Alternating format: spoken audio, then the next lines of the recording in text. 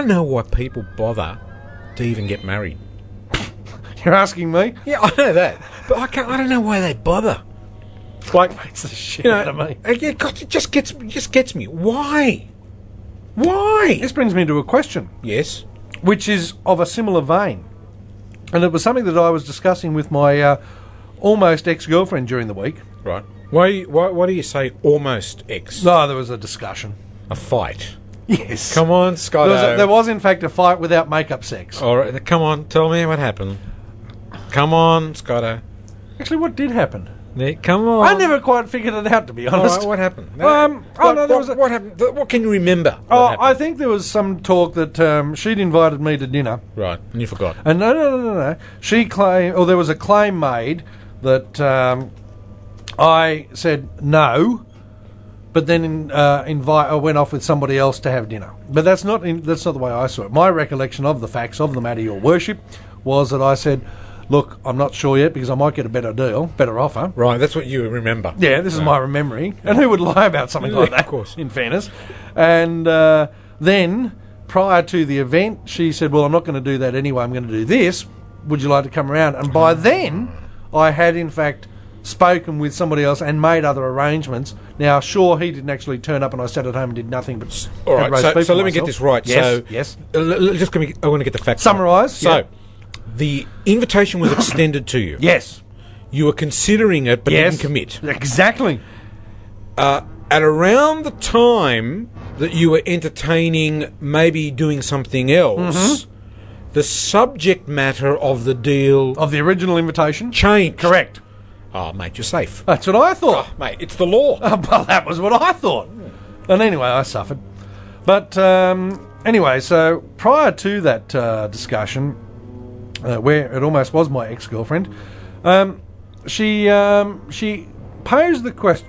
Pardon me. She posed the question. Oh, that's right. She's having a little operation. Not a little operation. A little surgery. I think we call it now. Procedure.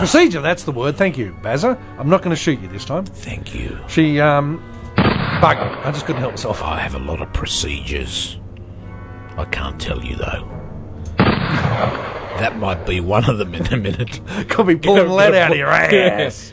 No, she's having a procedure, and she asked would I take her to the hospital. I said, of course I would.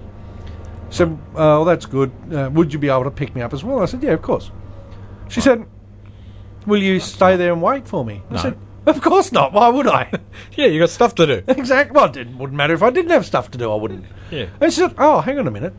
What about if I was having like some kind of serious operation? Yeah, well, I said, well, no, obviously I'd still drop you off. Yeah, because you're not invited into the operating theatre. No, I don't want to be in the operating theatre. But even if you don't want to be, the fact is the hospitals don't make it an inviting place. Not at all. There's no bar. They don't say, yeah, that's right. There's no porn. They don't say, look, would you mind going to the theatre bar?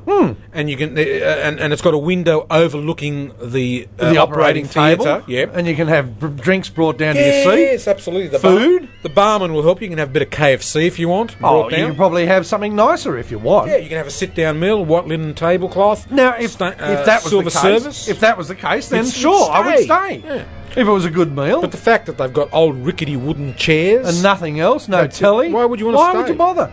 And I thought... And it wasn't a life-threatening procedure at all. Well, even if it was. Right. I said, well, probably not, no. She was a bit surprised by this. Right. No, I can't see what the problem was. Right. I mean, she's unconscious. Right, and she wouldn't know you're there or not. Exactly. And, I'd be there at the wake-up, maybe, as long as they rang me on time. Yeah, as long as they give you sufficient notice. Of course. And I thought that's perfectly acceptable. And I wanted to pose the question to the listener, would anyone else do the same thing? Or is that just me? No, I will do exactly what you did. Because she's apparently from a family of waiters. They would wait. Not waiters as in people holding trays and serving as drinks. In hanging around the hospital like a busted arsehole and waiting. No, I'm not. I mean, it's just not on. I'm not a It's a waiter. complete waste of a day, in my view. Not only that, it crowds the hospitals up. Hospitals have to function. They don't want people hanging around, do they? No, the hallways have to be free for the trolleys. Free for patients to lay on the bloody trolley in the room in the hallway because there's no beds for them. That's exactly Ambulances have to come in with extra people and wait because there's no bed. Doctors have to run up and down, nurses in and out and in. It's a hive of activity. It's activity, baby. It's here, it's there, it's everywhere, isn't it? So that's my view. So I do pose the question, is anyone else a waiter?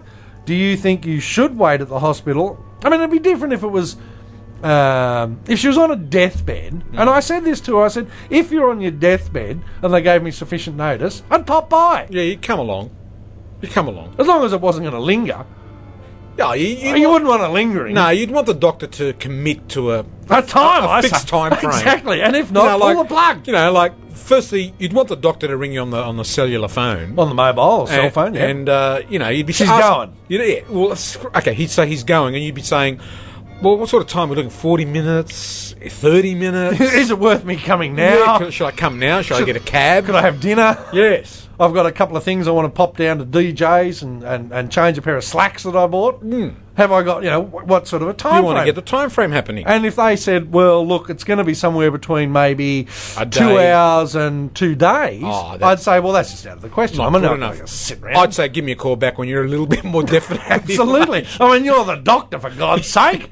Think of it, boy. Do your bloody job. Work it out. Calculate it. If need be, pull the plug and tell me what time.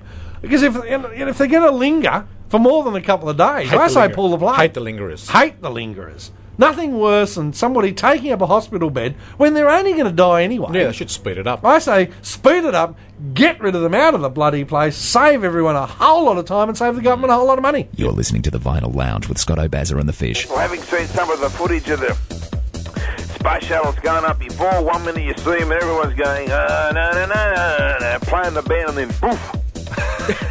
All you see is just white clouds and bits of human effort. Speaking of Saddam Hussein, as we just were, did you see the footage of him in court? Yeah, I did. Now, what was the first thing you noticed? I noticed that he had a better suit than I've got. Really? You know what I noticed? What? Tan. Yes, he had a bit of The man had the most gorgeous tan that I've ever seen. See, if I don't fart, I black out. That's true. That's probably why I can't remember a lot of the time. It's because I black out. The boys and girls, he does in fact black out if he doesn't fart. We've had many an occasion here where he hasn't farted and has blacked out. And we've had to give him a little bit of a in the belly region. Next thing you know, there's a and he comes to no problems at all. Yeah, well, I could just lower me. They could get a Gillespie's crane and loving me down in the love chair, and I could just lay a couple of metres of cable on half the population of Bondi. As I said, the smell would be a bastard, but they wouldn't get burnt. That's why I am the piss detective. And on that note, we'll see you next week. Oh, right then. Oh, come on the show, be funny and talk then. Only on the Vinyl Lounge every Friday night at 8 p.m. Only on Net FM.